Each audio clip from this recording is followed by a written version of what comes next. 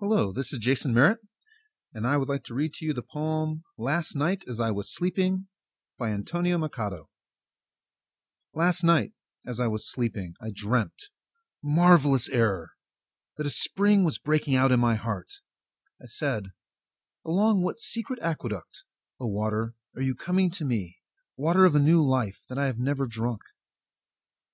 Last night, as I was sleeping, I dreamt, marvelous error, that I had a beehive here inside my heart, and the golden bees were making white combs and sweet honey from my old failures. Last night, as I was sleeping, I dreamt, marvelous error, that a fiery sun was giving light inside my heart. It was fiery because I felt warmth as from a hearth, and sun because it gave light and brought tears to my eyes. Last night, as I slept, I dreamt, marvelous error, it was God I had here inside my heart. So I picked this poem today, last night as I was sleeping, by Machado, because today my students are taking their AP laying exam, their national exam for college credit, here in the midst of the 2020 pandemic, hopefully the tail end of the pandemic, but we don't know that yet. And for me, this is such a strange time. My students, I haven't seen them in person for 2 months, and then, except for upon occasion on video. So they've been functioning with limited guidance from me and working incredibly hard, given all the stress, given everything they're trying to accomplish. It's amazing to me how much they've applied themselves, and now they're sitting at this exam where they get a passage they haven't read before, and they have to analyze it and explain it in a coherent essay. And while I'm waiting for them, all I can hear running through my head is that phrase, last night as I was sleeping, I dreamt marvelous error. Because that's part of the core of what I think it is to be an intellectual, which of course is what I'm trying to become myself and what I'm training them to become. And I've said from the very beginning with my students that in being an intellectual requires courage. That you have to be willing to make the marvelous error. Any bold idea, any new idea is likely to not work until it gets refined and polished. Humanity has been around for tens of thousands of years. We've tried a lot. We've learned a lot. We've grown a lot. And there's so much more to grow. But it is often in the process of being an intellectual that you will cover some ground that has already been explored by someone else, that you're going to come up with a really grand idea that turns out it has already been tried and didn't really work so well. That's the process by which you hone your intellect. That's the process by which we make advancements both personally and socially. We hunt for the marvelous error, and we need to celebrate the marvelous error. And I know that I'm going to have some students today who are going to make marvelous errors on their essays.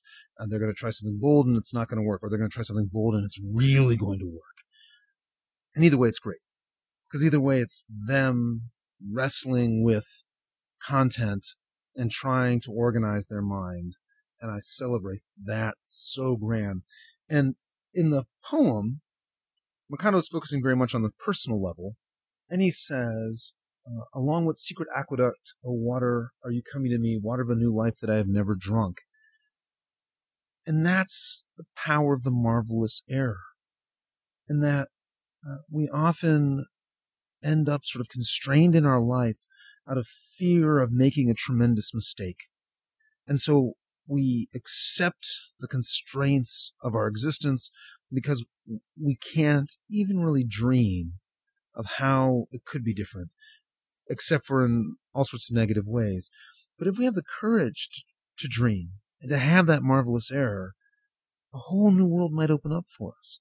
The waters of a new life, along some secret aqueduct that we didn't plan for, and suddenly we find ourselves with new possibilities.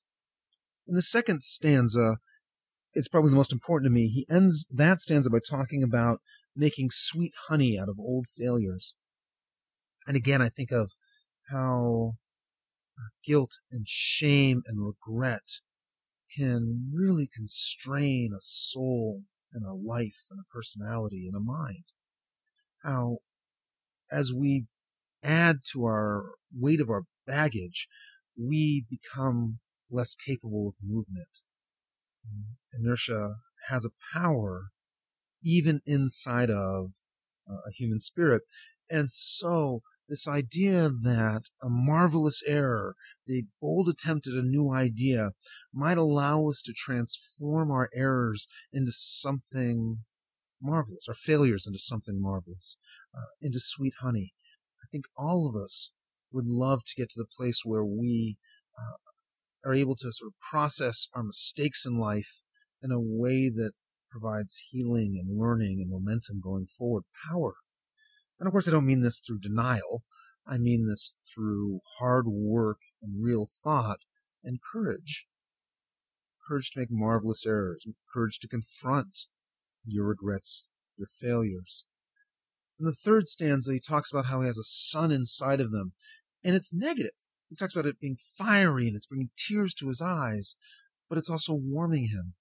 And I think that's also true of these sort of marvelous error ideas, and that they are scary and intimidating, and often the process of change can be so painful, but also so liberating, right? The sun provides all the energy, all the life, and yet it can burn us. It's a positive and negative, but so much more positive than negative.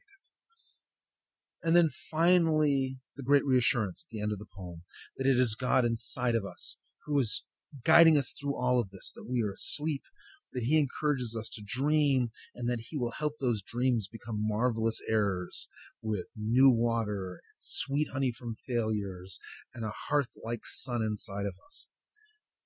And so it is with this poem in mind that I think about my students and my friends and family, and I wish us all that we had the courage to make the periodic marvelous error, that we had the courage to dream and try.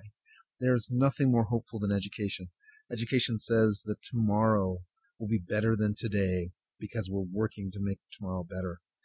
I live in a hopeful profession. I hope you will find some hope in this terrible pandemic. God bless you.